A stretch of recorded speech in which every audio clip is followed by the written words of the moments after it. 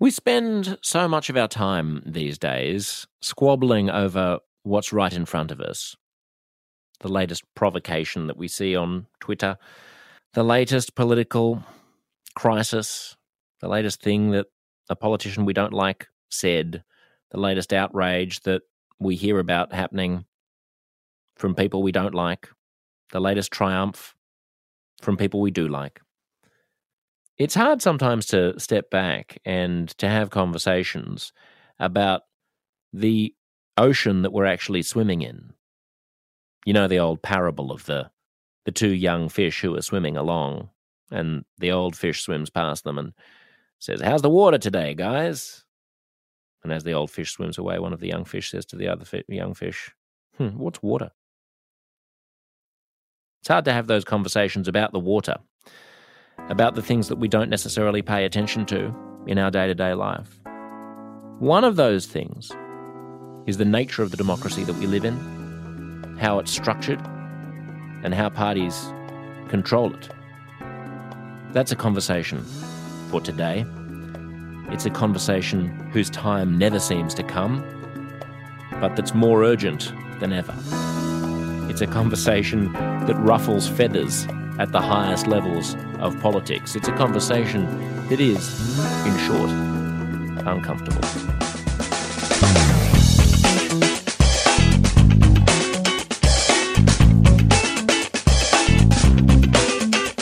Welcome to this week's episode, a beautiful, brainy, technocratic wonk fest about how to fix American democracy. President Joe Biden is pushing through some big, audacious reforms, infrastructure, huge spending bills. He's really shooting for the stars. And yet, part of the conversation is not a reform of the ways in which America has become less democratic than most democracies.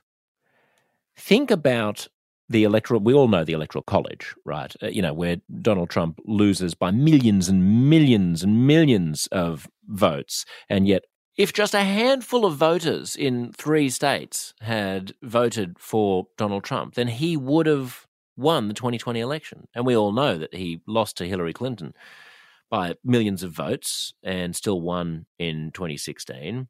Al Gore won the popular vote in 2000, but George W. Bush became president, and this is a recurring thing. So there's the Electoral College, which is, its own tidbit of weirdness. Then there is the Senate, which understandably is supposed to represent smaller states, but at the founding of the Constitution, the Senate, the difference in size between various states was not great. The smallest state was a quarter or a fifth the size of the most populous state. Now it's orders of magnitude. Now there are tiny, itty-bitty states that nobody lives in, Wyoming, and other states like California. And senators are much more powerful than they used to be, partly because of the party system, which is something that we're going to discuss on the show today, and partly because of the filibuster, which is something we won't discuss because it's too frustrating. Then you've got gerrymandered districts. Then you've got voter suppression laws that close down polling places and make it really hard to prove that you are who you say you are, and introduce ID rules that allow you to use, your gun ID as a form of ID, but don't allow you to use your student ID as a form of ID. Funnily enough, these particular laws tend to be written by Republicans, and gun owners vote Republican and students do not. And so there's all of those problems that we all know with American democracy, but maybe the fundamental problem that is not being addressed is that the party system, the system of having rival political parties with one that sits in loyal opposition whilst the other governs, which is an old-fashioned parliamentary conception of representative democracy, that was not built into the American system. It doesn't belong there. It's superimposed onto the system, and it gums up everything. That's the position of today's guest, John Opdycke, who is a fascinating person to talk to because he thinks about the details and the structures of American political life in ways that reveal how fucked up they are, not to put too fine a point on it. I won't preempt this too much. It's somewhat wonky, but that's all right. You're a smart person. You can handle wonk. The questions that arise here are things that'll be worth noodling on, including the sort of strategic question that John puts to me about how you enact large-scale reform of the whole structure of a political system when there are so many more pressing things for people to be looking at any particular time and place. Put on your wonk hat, enjoy this deep dive into how we might reform the entire American political system to make the world's greatest democracy more democratic, to make it live up to its name. Enjoy my chat with John Opdycke, the president of Open Primaries.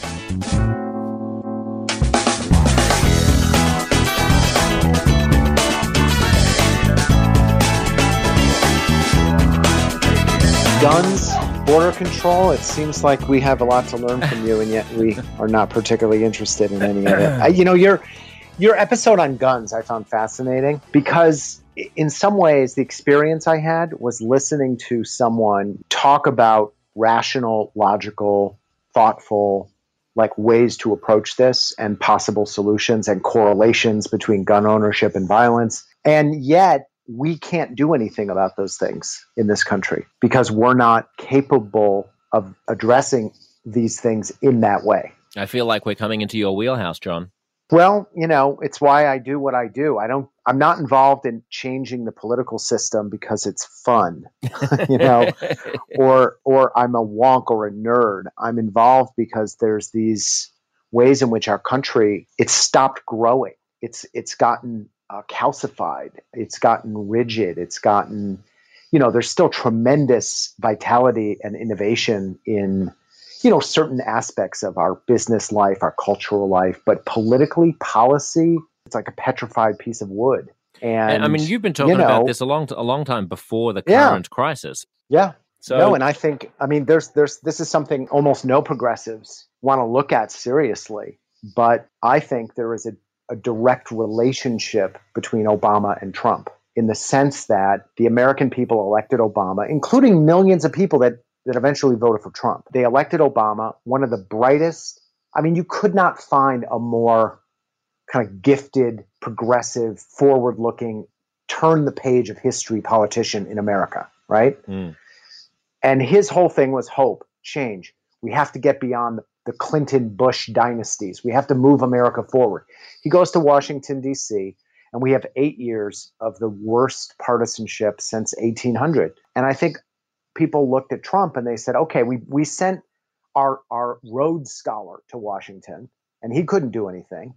So let's send our drunk uncle to Washington, who's going to take a shit on the White House floor and offend everybody. Maybe he can shake things up. Mm. Trump didn't come from Mars. I mean, again, most people disagree with me, but he was very connected to a certain dismay that the best and the brightest in this country could not fix Washington. I don't think it's true that most people disagree with you. I think there's an elite class of Twitterati progressives who just think that he is just yet another expression of a timeless instinct in American national life of kind of white reactionary insular racism, and in that they might be true, but one has to then ask the subsequent question: well, why did that figure manage to, instead of corralling only 5% of the vote, why did he get the second largest number of votes in 2020 of any candidate who's ever run in the history of the United States, excepting one who happened to be Joe Biden?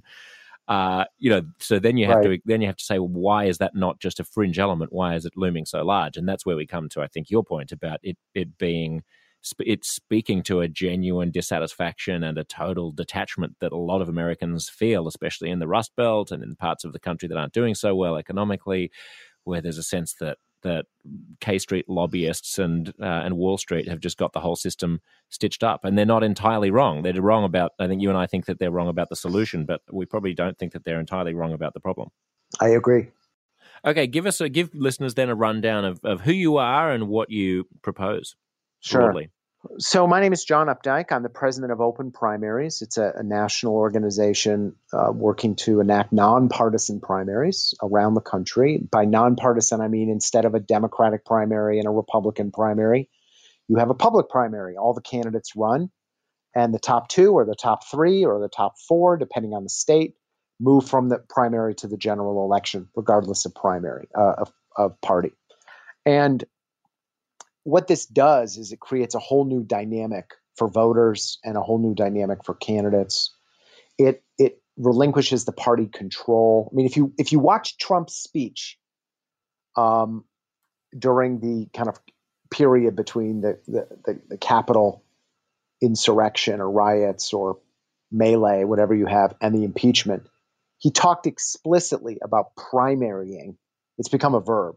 Every Republican that was not loyal to the Trump brand. His basic position was, if you go against my wishes, I'm going to primary you, which means in these closed party primaries in which you get 5 to 10% voter turnout, in which only Republicans are allowed to vote, you can determine the outcome with just a handful of people and some money.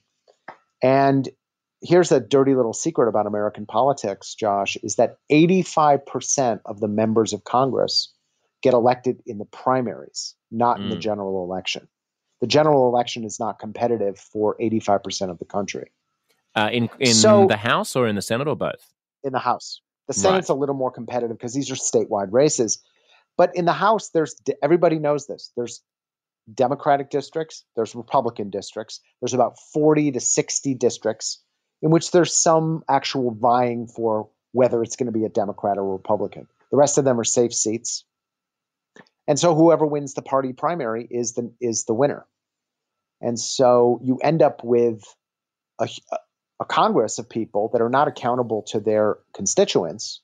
They're accountable to the 5 to 10% of Democrats or Republicans in their district who vote in primaries.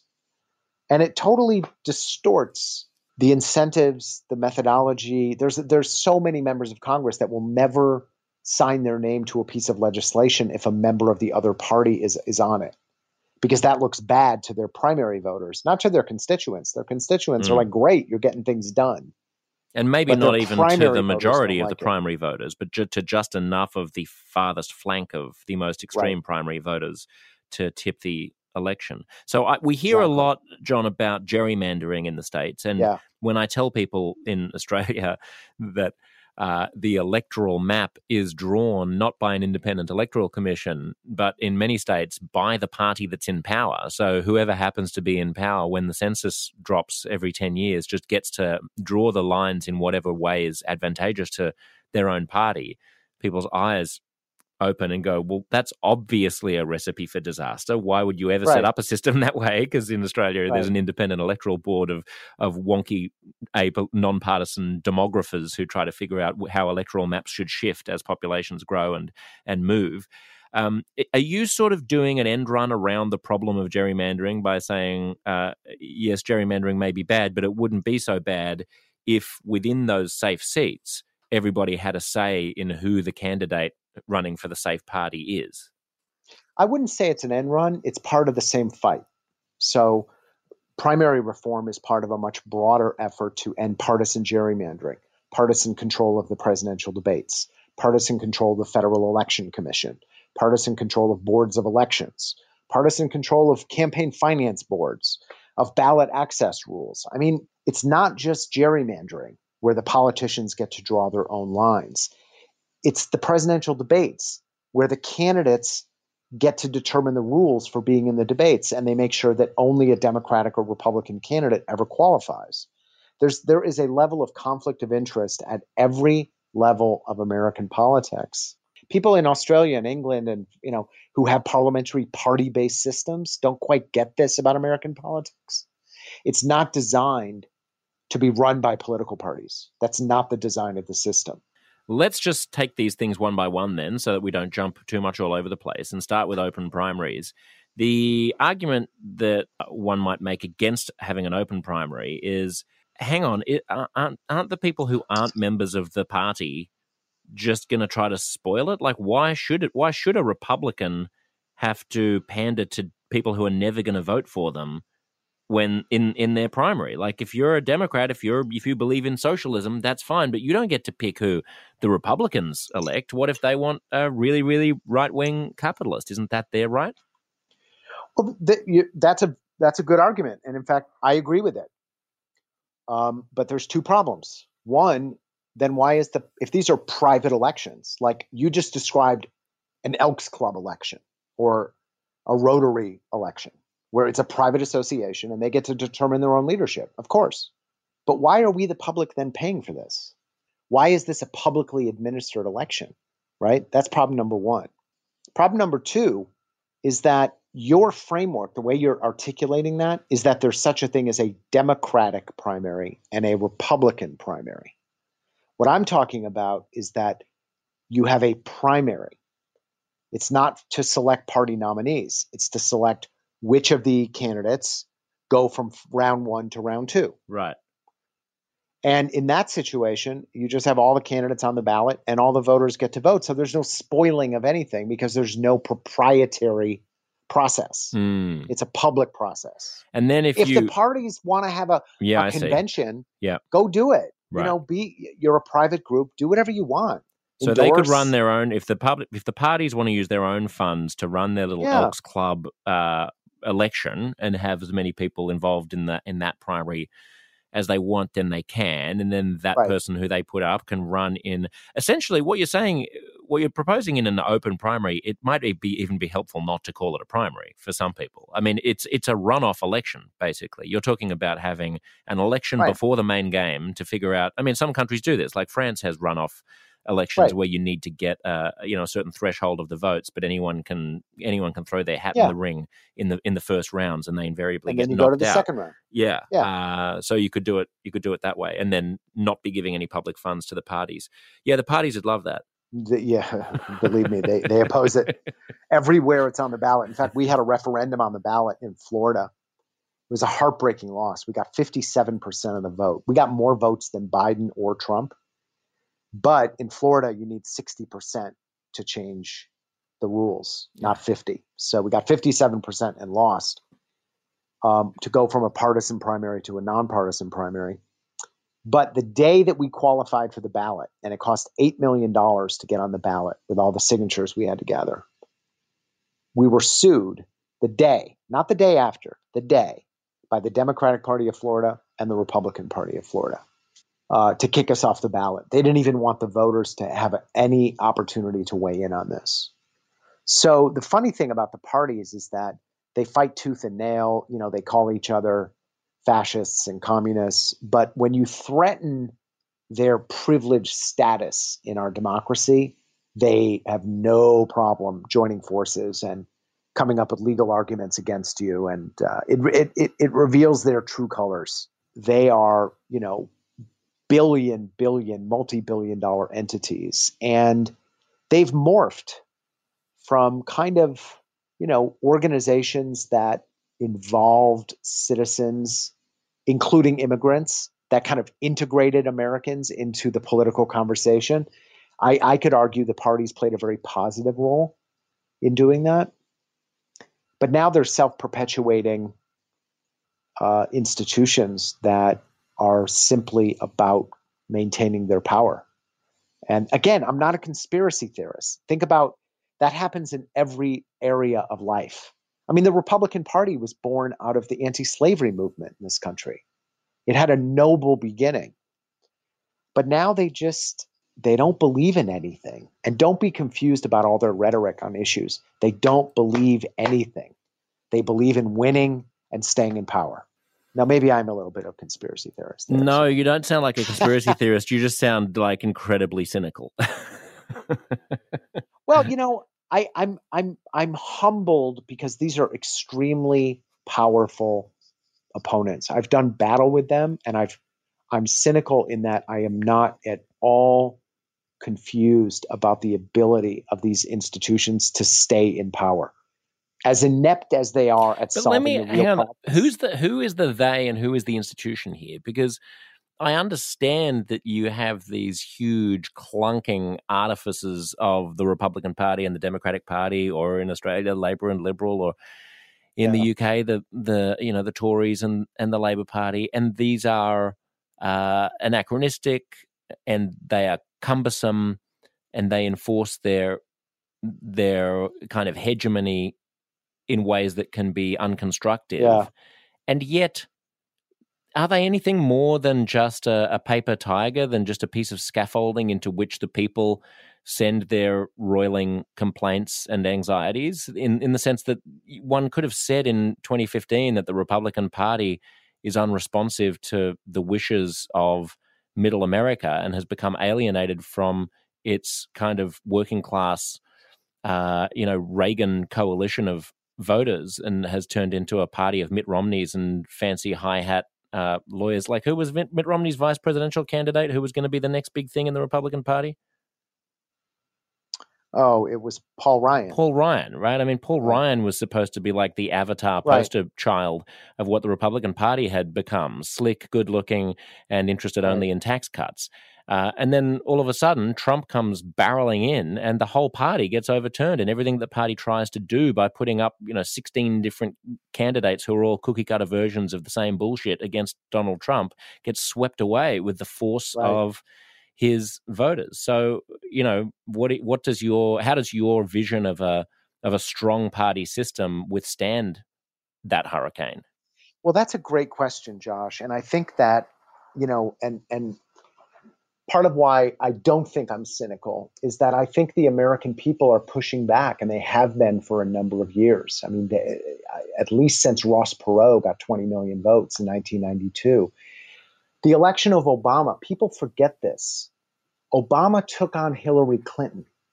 Obama was not anointed. Obama galvanized a left, center, right coalition, mostly left of center, but he had some NPR Republicans in there, a lot of independent voters, to say Hillary Clinton is bad for this country and we need to do things in some new ways. He beat her.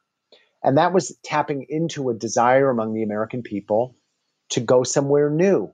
Similarly, Trump thrashed, you said it perfectly, all these stuffed suits, all the Jeb Bushes, all the kind of Republicans who are used to throwing a little red meat to the Tea Party, but then going to the country club and cutting their deals. And the Republican base said, screw you, we're going to go with the crazy guy. Now, I don't like Trump. I've lived in New York for 30 years. I know Trump as a fraud and a conster, but I don't think people that voted for Trump are racist, xenophobic, horrible humans. I think they're people looking to desperately make some change. So what you're pointing out, Josh, is that the parties are not omnipotent. They have vulnerabilities. They have weaknesses. But right now, those challenges are still being absorbed. I mean, think about the Republican Party absorbed Trump. Now, you could say that another way, that Trump took over the Republican Party. Absolutely. They didn't have a choice. I mean, they absorbed Trump like a gazelle absorbs a lion. Right. I mean. Yes, but yes, and and I'm not saying one is right or one is wrong. I think it's that the whole way that the parties have set up American politics is that even when they get taken over, they do the taking over. It's fascinating. There's no supra party way of affecting change in America. And this is just, I'll say, the largest group of voters in the country are independents.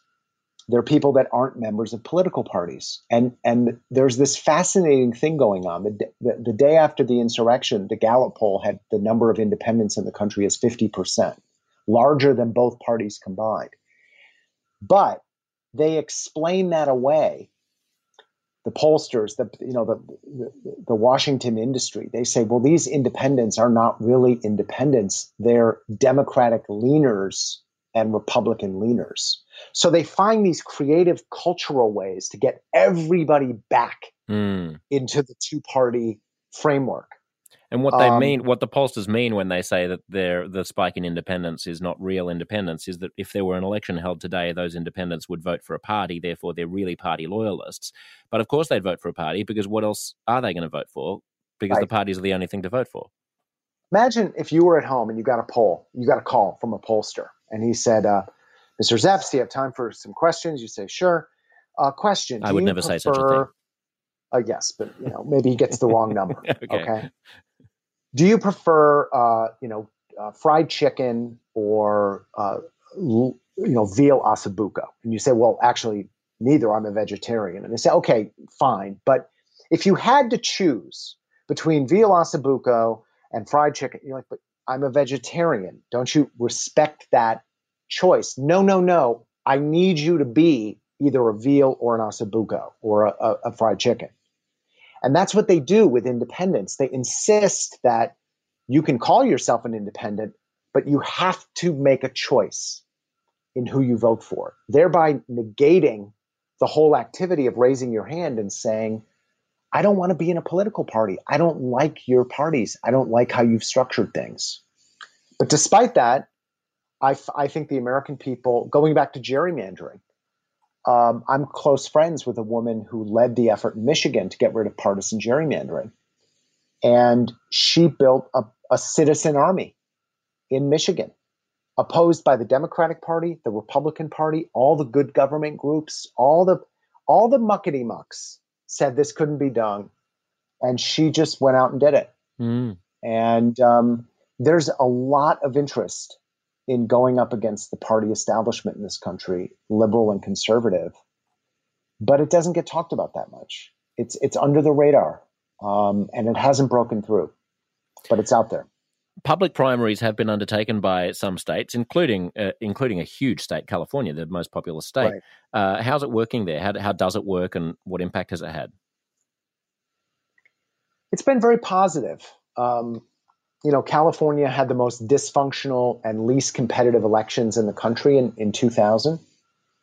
In the entire decade between 2000 and 2010, there were 4 politicians who lost their races of any level for anything.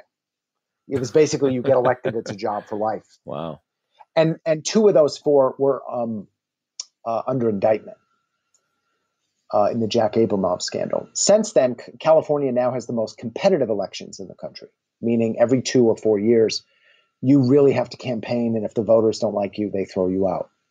And that's, just to clarify for people, that's because now when you go to on a primary election day, which for non-Americans you might not know is a separate election than the general election. It happens obviously in advance when the parties are going to pick who their candidate is going to be. You can go and obviously it has much lower turnout than the general election because only people who are motivated to care about the party go. But now in California, if you go to the primary, then you don't say what party you're a member of, and all of the candidates, regardless of the party, appear all on the same ballot, and you choose what candidate. Everyone chooses what candidates, and then those are the candidates that will go to the general. So why hasn't there been a disruption to the party system in California? Why do we still only see Republicans and Democrats? Well, you see a number of independents and third party candidates doing well. They are still underfunded. They still face a whole range of difficulties. I mean, again, the 2 parties, they control the oxygen we breathe in America. So starting a third party, and I'm friends with many of the people that are doing that, there's no money in it. It's very, very difficult. That said, you have some Greens and some Libertarians and some Peace and Freedom and some independent, unaffiliated candidates that have been able to get into the final round. You also see this phenomenon where the Greens and Libertarians, let's say their candidate only gets 12% of the vote in the primary. So they don't make it to the second round, but they just got 12% of the vote. And now the 2 frontrunners want to go meet with them and say, what do we have to do to get your vote? So actually some of the minor parties and independents are gaining political muscle, even though they're not winning seats, right? Competition has gone up. The Black and Legislative Caucus has doubled in California in the last 10 years. Voter turnout, if you allow everybody to vote in the primaries and you make them competitive, people will vote in them. And voter turnout in California primaries is double the national average. And you're getting all these great results. So, for example, in some of the most liberal areas like Oakland and Marin County, typically you'll have two Democrats or a Democrat and a Green are the finalists, not a Democrat and a Republican. So the general election will be held between two Democrats. Exactly. That's interesting. Wow. Right. And there was just a study at USC that indicated a very interesting change in politicians' behavior. So if you live in an area of the state where there is a likelihood, not a guarantee, but a likelihood that the two finalists will be either two Democrats or two Republicans, meaning you're in an ultra-liberal area or an ultra-conservative area. If you're a Democrat running in San Francisco and you want to make it to the final round, where probably you're going to face off against another Democrat, how are you going to win that election? Well, you better start getting to know the Republicans and the independents who live in your district. Right. And the fascinating thing is, in the most liberal district in California, I'm talking Birkenstocks and tie-dye on every street corner, there are tens of thousands of business owners, of Republicans, of independents. Typically, in the most liberal district, it's only 50% Democrat.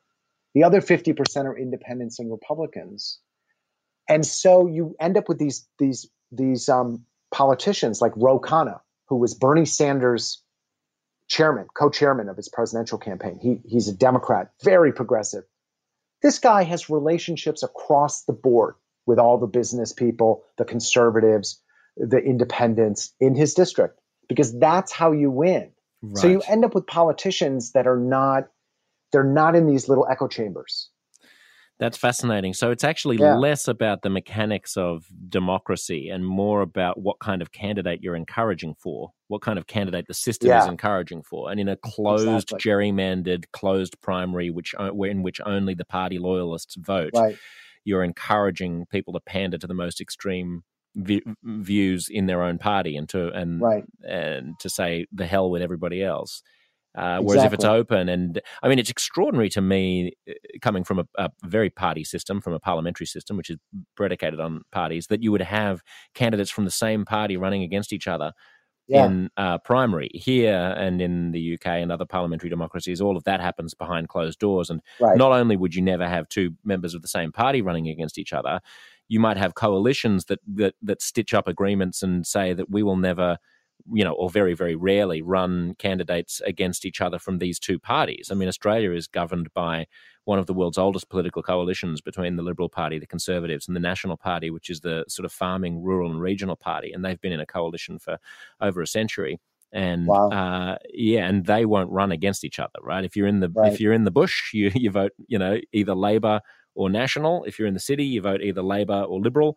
And the Liberals and the Nationals, the most popular party is the Labor Party at almost every election. But because of this coalition that it faces, it's out of power most of the time, which is interesting. I mean, it also raises the question about the voting system that you use. Like here we have what we call preferential voting, which Americans call ranked choice voting. Right. So that which means that you put a number next to each of the candidates on the ballot. And if your number one doesn't get over a threshold, then they go to your number two, and then they go to your number three, and then they go to your number four. So no matter how tiny the candidate is, or how unpopular the candidate is that you put it as number one, your vote won't be wasted. So you don't get that, I'm throwing that vibe of I'm throwing my vote away on a third party candidate. Yeah, it's catching on in the US. In fact, we just passed a ballot referendum in Alaska just 6 months ago that got rid of the party primaries. There's now a top four. So you have an open nonpartisan primary. The top four candidates go to the general election, and then you rank them. You use a ranked choice ballot in the general election. And that's a new model of combining nonpartisan primaries with ranked choice voting that we're hoping to bring to a lot of different states in the US. So you're right, though. It's not a parliamentary system. We're not set up that way. And that's why things like California's top two, because they're so counterintuitive and so unusual, and in some ways they don't make sense, why I think they're growthful. Because we're giving like some kind of shock system to the I American political wonder. life. I'm trying to figure out if a truly parliamentary system where there are no primaries at all, is better or worse than the closed primary American system, because it's certainly less democratic. I mean, in Australia, you don't get a say over who the candidates are at all. That's all through party backroom deals. Now, the downside of that is it's not very democratic. You're just presented with candidates from various parties, and you get to vote for whoever it is that they've put up. On the other hand, the party knows a lot about about each electorate and knows who is going to appeal the best to that particular electorate. So you do have very experienced political minds sort of hand-picking the candidates who care about the things that your electorate presumably cares about, so that they're going to do the best in that electorate. And it also means that you don't get Trump, because the only people who you have an opportunity to ever vote for are people who've already been pre-vetted by the establishment. So Trump just wouldn't have been allowed through. That's the upside. Right. The downside is you also don't get Obama, because as you pointed out earlier, to my non-American friends who say, "Oh, how could a country as great as America elect an idiot like Trump? Like, what kind of a system do they have in place that allows that?" I always say the same system that allowed Obama. I mean, Obama would never have gotten through in a parliamentary democracy. He wasn't experienced enough. He would have been told to stand at the back of the line and wait his turn and clock his years in the Senate. Is that your dog crashing something in the background, or is? Yes, he's being naughty. I love it. Also, why is there such focus in the States on registering to vote? Why do you have to keep registering? It seems like this is all part of the whole, question that foreigners often, like myself, have about the kind of voter integrity and voter suppression and so on. In Australia, I guess when you turn 18, you do register to vote, but I think it happens when you get your license, you're invited to register or something, and then it's for the rest of your life. Like, you don't have to be going out and registering. When I keep hearing Americans, they're going out to register people to vote, I don't quite understand it. Who are these people who are being registered? Are they all people who just turned 18? Or moved to a different state, because it's each state has its own database. It's not a national database. Right. Changed address. Were released from jail and their probation is up and they're now eligible to vote again. There's like a lot of different reasons why people are not registered to vote. But you're so right. In fact, if you look at the history of voter registration in this country, voter registration was designed to decrease the vote. They literally created voter registration as a way to make sure that only certain people voted. Yeah, I don't know why the registration even. Yeah, that's right. I mean, if you think about it, if you wanted to maximize the democracy, then I mean, you know who people are. Like, they've got a social security number, they've got a birth certificate. Why wouldn't you just send them a letter when they turn 18? Right. Like, presumably they're paying taxes. The IRS has their info. You could just auto-register them and send them a letter saying, if you want to opt out of our democracy, or you don't even give them an opt-out option. I mean, it's not like you have to vote in the States. You don't get penalized like here, where you supposedly get a small fine for not showing up at the polls. Just register them, and then if they get to the polling booth and they've moved since you're registered, then they can just update their address and show their new driver's license. Yeah, exactly. Now, can I ask you a question, Josh? Yeah. So this is something that I struggle with, and I'm a big fan of your show, and I want like an honest answer from you, because one experience that I have is that there is a way in which people make a distinction between the real issues, all the things you talk about, all the uncomfortable conversations about policy and politics and the culture wars and so forth. And then these kind of process issues, like and I think that the movement that I'm a part of hasn't bridged the gap between those two things. There is still kind of a ghettoization of these process discussions. But do you see that? Yes. Am I making that up? No, definitely. I definitely see that problem. I mean, this was a problem to some extent that I thought, was it Pete Buttigieg who made a big deal out of process in the primary? Do you recall a little that? bit. One of the candidates Obama I remember talking Bernie about did in certain ways. Various candidates do when it serves their self-interest, and then they forget about it when it doesn't. I think it is I think it is a big problem, and I mean, it's anytime you're talking about structural reform, I think it has to be taken out of the hands of everyday political discourse. Like, I don't think it's a problem to not be part of the flotsam and jetsam of the everyday cultural and political conversation. Like, there are things that have to be done right now against coronavirus and to resuscitate the American economy that it's important to talk about. And there will always be such things that are more important, or at least more pressing to talk about, than the stuff that you're working on. So I don't think you need to be to regard your own project as competing with those things. I almost feel like it's more like something. It's more like something like human rights, where you don't come up with an international convention on human rights by running a political campaign on it and trying to persuade voters that they should do something about it in the next 3 months. That's something where you need the space to be able to reflect. So this sort of stuff, I mean, I think a presidential candidate needs to come along and go, okay, we're going to have like a democracy kind of review that will give recommendations about how we could reform the system. And, that has to, then you have to get your sort of learned experts to come up with what those reforms would be. And people like you can play a role in that. But I think you're right that it's tricky. It's a tricky sell if you're competing against things that hit people's health or hip pocket. Yeah, it is. It is tricky, and it's also like I'm a progressive. That's where I come from. That's my background. For me, political reform is directly connected to the fact that we're the richest country in the world, and we haven't been able to touch poverty in generations, because we have a political way of addressing that issue that's designed not to solve it. But I can't draw a direct line between generational poverty and the way we do primaries. That would be dishonest of me, right?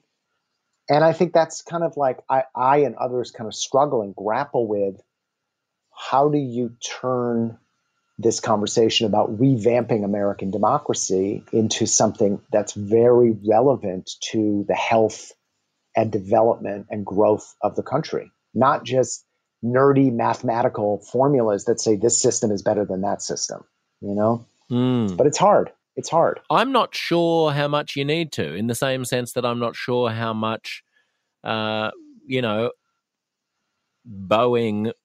or Pfizer need to worry too much about what people, about electoral politics and about votes. Like, they just do their thing and they find a way to get it enacted. And like, it's almost it's a field of expertise where this is what troubles me about democracy, frankly. Like, not everything, you said that America is like this great democracy and we have to sort of restore the credibility of the people's wishes being our guiding principle. I don't know, man. The last 5 years have made me sour a little bit on the people's wishes, on the purity of the people's wishes. Like, I know there's a lot that's fucked up about American democracy, and the people's wishes are actually being thwarted when you look at, the filibuster in the Senate basically giving something like 17% of the US population that votes for the 51 senators in the smaller states, 60 senators in the smaller states, a veto over all legislation. But I think certainly the past 12 months, if not the past 5 years, have, with Brexit and Trump, have given me an appreciation, and especially the coronavirus, of institutional, wonky, technocratic expertise. I think the world needs more, more public servants and fewer populists. And so, to the extent that democracy will yield populists and panderers, there is a case to be made for smoothing out its edges with the ballast of a strong, undemocratic kind of public service. And so, to some extent, I view your project as part of that, as part of a kind of meta project of clever people trying to figure out how to reform things. And I think you can find punchy slogans, like the fact that most democratic countries have election commissions and electoral rules that are insulated from the political players, and that the US doesn't. That in the US, the political players get to write the rules, I think is a compelling point. But like the fact that the US political system is so awash with cash from corporations is a compelling political point.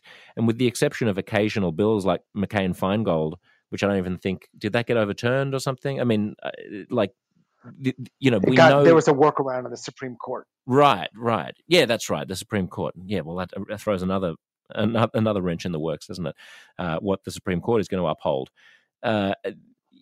These are big things with lots of vested interests in the status quo that need to kind of be tackled separate and apart from the daily populist political grind. But that's probably not very reassuring for you to hear. No, it's interesting. The way I think about it is that I agree with you that there is this kind of technocratic, almost like an engineering approach to retooling American democracy so that there is, as you're saying, it's just designed better and functions better. But I don't think that can be the whole picture. I really don't. I think that the American people have to grow up. We have to get smarter. We have to get better. We have to grow. And right now, our democracy doesn't help people grow as civic, political, interconnected people. We're kind of prey to this jingoistic tribal garbage that we get fed 24/7. So I think that at its best, we combine the kind of technocratic engineering solutions with mass organizing of the American people to grow and take on more responsibility. And I think that combination of things is really vital. What role does the media play in all this? I don't know, and I don't worry about the media. Good. And I don't mean to be an ass. I just am so tired of conversations where people say, it used to be there were 3 networks and you could trust the news. Now there's 800 channels and they say whatever they want because of the market. It's like, yeah, that's called capitalism. That's how things work. So if you want to talk about state-run media, which the track record of is abysmal, maybe the BBC is slightly ahead of the curve on that. But if you're going to have a free market for media, don't complain about what the media does. They're out there to make a buck, and that's what they're doing. I don't know what you could do about it other than write a check to, ProPublica and other nonprofit journalists that are doing good investigative work. Well, I mean, you could imagine a law that said that if you brand yourself as a news channel, you have to not intentionally disseminate information that looks like news that isn't true. That wouldn't fly with the First Amendment. Then they'll say we're not a news channel; we're an entertainment channel. I mean, it's just I fundamentally. I don't know. I don't want to sound like an ass. I don't want to sound glib. I can't stand the media. I think that what they do is so shallow and so, you watch the news for 15 minutes, whether it's Fox or MSNBC, and you're sucked into this bubble in which you think that is reality. And I can't stand it. But I don't know what you do about it other than turn the channel off. But since when has a problem being difficult stopped you from worrying about it? I mean, you're right. That's a fair point. We've just been talking for the past 5 minutes about how insurmountable the project that you've devoted your life to is. Yeah, I get that. I guess what I would say is I think the opportunity to do something about the political parties is very ripe. I think the opportunity to do something about the media is not ripe. I don't think that they're vulnerable. Now, maybe ironically, this lawsuit by Dominion Systems against Fox News, maybe that is actually going to impact on the media more than any crusade to change the media is just getting sued. And just clarify for people what that lawsuit is. Well, there's a voting machine company called Dominion, and Fox News and a number of other stations spouted all kinds of crap that they were controlled by Hugo Chavez and were, switching votes and being hacked. And they're suing Fox News for $1 billion, saying you just you slandered our business This and was cost us basically hundreds Trump's of line millions of when dollars. Trump was trying to say Yeah. that he actually won the election. There were people on Fox News saying, "Oh, and the voting machines could have been rigged," and now the voting machine company is like, "Actually, no, that's Yeah, and we're holding you accountable for that." Yeah. And now it's very interesting to see a lot of these pundits say, "Well, I was just giving my opinion," or don't trust me. I'm just an entertainer. Mm. So it is a kind of interesting, and I'm glad you're pushing me, Josh, on my kind of knee-jerk cynicism about the media. But I mean, maybe that changes things. Yeah, and I also think that the public opinion can hold people to account to some extent. I mean, I think, I don't know what I think. I think it's putting the cart before the horse to say, we know that we can't do anything about a problem, therefore let's not discuss or analyze the problem. First figure out exactly what the problem is. Like, why is the media in the US? It's not just that there's a free market in media, because there's been a free market in the media for a long time in the US, and it wasn't so hyper-partisan, and there's a free market in the media in lots of other countries, supplemented by stronger public broadcasters. So, one solution could be to expand public broadcasting so that you've got something like the UK and Australia do. In the UK, where they've got the BBC, here we've got the ABC, and they're the same kinds of institutions, which make PBS and NPR in the States look like tiny little, sad, flailing tadpoles in a drying up swamp in terms of their funding and influence. So maybe that's part of the solution. Yeah, maybe some rules around, maybe fairness doctrines and things like that. I guess you're always going to bump up against the First Amendment, which is going to be interpreted by this Supreme Court as being absolute. So you're not going to be able to make any law about what the media can and can't say. So a news organization will be able to spout total bullshit and presumably win it's right to, and perhaps that's just the fate of America. But could you stimulate more smaller independent news organizations? Could you figure out ways of funding internet news better so that as people surf the web, smaller news companies are getting micro payments or something from a monthly fee to use the internet? Could you encourage diversity in various ways? There are things one could imagine if one weren't cynical. Well, look at podcasting. I mean, podcasting has created tens of thousands of people that involve their bases in conversations. Some are good and some are bad, but the whole, Patreon model and GoFundMe and people developing a way to directly fund artists and content producers. That's very interesting. That's right. Not just the ad sales, but the developing your listenership. Yeah. And now Substack. People are going to, conventional journalists who are getting hounded off mainstream publications for having unorthodox views or, nuanced views about things that have become hot button cultural issues, are now finding that people are willing to pay them directly for a monthly subscription to their newsletters, and they're making an absolute fortune. And so maybe sort of micro-targeting. That brings with it its own set of liabilities, which is that everyone will have their own news and opinion ecosystem, which is only going to worsen potentially the fracturing of culture. But it certainly has upsides in the sense that not everything is being mediated by giant corporations. Right.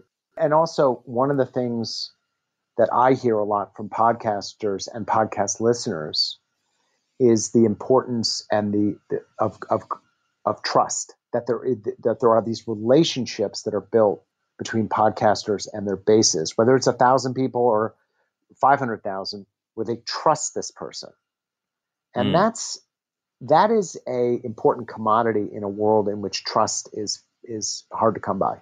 Yep. Yeah. You emailed me after I had an episode in which we were talking about the word ally and allyship and the way that the way that gets abused to not mean genuine solidarity with a cause, but to mean the sort of performative aping of all of the correct sounds that you're supposed to make and sort of obedience. And I thought your point was really interesting when you emailed me about that. Can you articulate it? Yes, I know the ways in which that word gets used in progressive circles. I think the history of that is that there's been so many examples of movements for social justice and for positive progressive change in which the white guys ran the show, right? And people of color and women just felt like the secretaries. And, the left is some of the most sexist pigs you've ever met. right? So I think there is kind of a pushback in saying, hey, look, these struggles for liberation, we're not just going to be the symbols on the poster. We're going to lead this. You can be our ally. But I think in some ways, part of what that masks, it's the flip side of the problem, in that you end up actually reducing the problem that you're going to address to only affect those people. The racism of America profoundly affects everybody in America. Everybody, not just the people most affected by it. And, I find I've listened to some speeches by James Baldwin from the 60s who talked about how corrosive Jim Crow was on poor whites, how it destroyed them. And that doesn't mean they had it worse than African Americans. They didn't. They were a leg up. But that kind of system destroys human beings. So when you talk about allies, you're kind of reinforcing these kind of caste situations.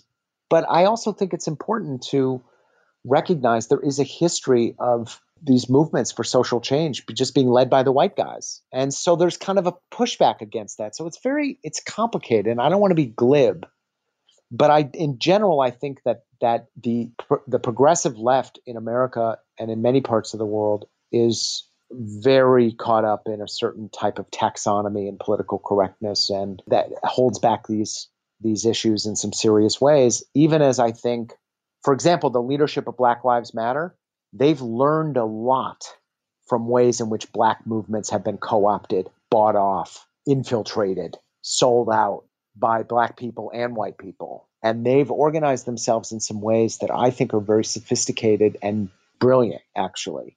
But that's all. I think the term ally, it actually plays into the status quo, if I had to sum it up. Yeah. Yeah, I mean, I think the point that you made was that it's if you want to change the whole framework, then don't name the problem as being owned only by the people who are worst affected by it. Name the problem as being a problem for all of us, in the sense that, Right. and I mean, you're right that, like, I always slap my forehead when we have these conversations and go, of course, I should just be going back and reading James Baldwin in the first place, because there has never been a better person at articulating all this stuff. What's so funny is that the modern race theorists are quite anti Baldwin. When you listen to what they're saying, they're actually quite anti Martin Luther King. These were two guys who were incredibly insightful in their understanding of how corrosive racism is to everybody. And the concept of allyship, the point that you made that you were, when you were channeling Baldwin to me, was that if you buy into I am an ally, then you accept that a social problem is only a problem for the direct targets of that bias, instead of understanding that it destroys your humanity as well, and that for the slaveholder, not crying any crocodile tears for the slaveholder, but the slaveholder was also trapped in a horrendous, pernicious system that destroyed his own humanity. Yeah. It was in his interest to get out of that. It was it wasn't in his direct interest to lose his slaves because he was making a lot of money off them, but it was in all slave owners' ultimate long-term interest, all white people's ultimate long-term interests, to fight for the liberation of all humans, because that is the trajectory of humankind. So to say I'm going to be an ally and bend down before and kneel and hold my fist up to show my solidarity with you implies that you are the only person who is disadvantaged by the status quo, and that's not a way to find an inclusive, to maximize the number of people who are going to come along for the ride. Exactly. Yeah, that's correct. And it's just important to know the left, particularly the U.S. left, has been unbelievably sexist. Yeah, I mean, they've treated women like secretaries. You just look at the leaders of the 60s, and I mean, just that's a legacy, and it's real. And so you can't just kind of push back logically. You have to kind of take in the totality, I think, and kind of understand that, which isn't to say not push back or not argue, but just be a slightly epistemologically humble. Yes, that's right. Let's wrap up with your long-term prognostications about the US. What's your sort of best case and worst case scenario for where America is, let's say, mid-century?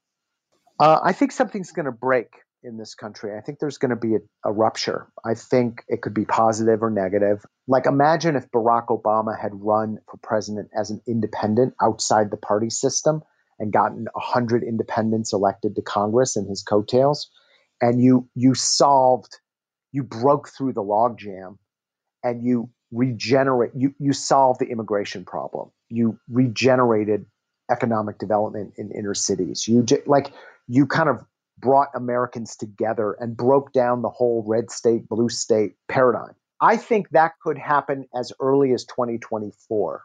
And I think it also might never happen. And I don't think that's the only scenario in which there's kind of this qualitative leap forward as a country. But if we're not able to break through, I think this kind of stultifying two-party control, it's kind of like the American version of Hosni Mubarak, right? It's just kind of a calcified two-party system that doesn't solve the problems of the country. I think you could get someone who makes Trump look like a statesman and could drag the U.S. into, just barbarism. And I'm not in the business of prognosticating. I think there's lots of possibilities. I'm optimistic. My experience is that the American people want to make a breakthrough. They want to get through this kind of red-blue logjam, but it's hard. And I don't know when it'll happen. I don't even know if it'll happen. But I'm cautiously optimistic by mid-century we will be a country that's on a very different trajectory. That we're not just an economic powerhouse, we're a developmental powerhouse. I heard my mate Coleman Hughes saying that when you think about red states and blue states and red and blue kind of team psychology in the States, he finds it useful to just imagine that red America and blue America were like Sunnis and Shia. And a lot makes more sense if you strip away the content of the beliefs and just regard it as being team sport the way we would analyze any ethnic problem. And I found that chilling, because that's functioning in exactly the opposite direction of what you're talking about. And with every year that passes and as partisanship goes up and as social media algorithms intensify that and as the parties intensify that and the broader media, cable news intensifies that, it becomes harder and harder to achieve what you're talking about, or there's a kind of asymptote or there's a crossover at which it becomes so hard that there is that smash through point where everybody goes, the hell with this. We're not gonna become Romania. We're gonna have a well-functioning, non-corrupt political system. But here's the problem with the Shia-Sunni analogy. Imagine using that analogy in a country in which 50% of the people were atheists. Right. And yet insisting that the way to understand that country is the Sunni-Shia divide. See, that's where I think more accurately where we are as a country. 50% of the country wants nothing to do with these parties. But the whole political industry says, excuse me, you're either a Yankees fan or a Dodgers fan. End of story. There is no atheism. There is no soccer fans. You have to like the Dodgers or you have to like the Yankees. Pick. And that's how we're going to organize the whole culture, not just on election day. That is the culture of America. And it's just not accurate. Yeah. It's not who this country is. I mean, I would also say that in places like Iraq, there are, the majority of people, and, even in Syria and, Iran, the majority of people in those countries, these are not places like, the foothills of Pakistan's northwestern region where everybody has a tribal allegiance. These are places where most people were broadly secular and they might be nominally Shia or Sunni, but most people actually weren't fanatics. But the fanatics got hold of the reins and were able to trigger the tribal identities of people who were otherwise the 50% atheists. So I would say the analogy isn't that dissimilar. Like, we look at it from afar and we think, all Shia identify strongly as Shia. The challenge is, how do you get people who are sort of nominally just sort of center right or center left not to get dragged into the vortex of madness that's being created, that's being provoked by people on the far flank of their party, prodding them with all of the news articles and outrages that try to draw them to become more and more extreme, so that if you're inclined towards conservatism, your feed is full of crazy college kids going nuts with their political correctness and woke trans stuff being shoved down everybody's throats, or Portland ablaze. And if you're on the left, it's all kids being locked in cages on the border and the rise of neo-Nazis storming the streets. And where is the countervailing force that encourages those people not to think of themselves in their tribal identities? Well, that's in some ways the emerging independent alternative reform movement, and we're not there yet. We're a combination of disorganized, shut out, discriminated against, sectarian within our own ranks. We're not a full-fledged movement, and you're so right about that. There's very little opportunity right now to give expression to a new path, a new direction. But the thing I know about American politics is those paths can emerge in 2 seconds. And you have to be ready for them. There's a volatility and an opportunism, in the best sense of the word, about American politics that is positive, and you never know when it's going to happen. And no one ever went broke, banking on America. And no one ever got rich, going short on America. Yeah. So here's hoping your optimism is borne out. Thanks for your work, John. Good luck with it. Thanks, Josh. Great to talk to you. Great to talk to you. Take care of yourself and your rescue dog. Thanks.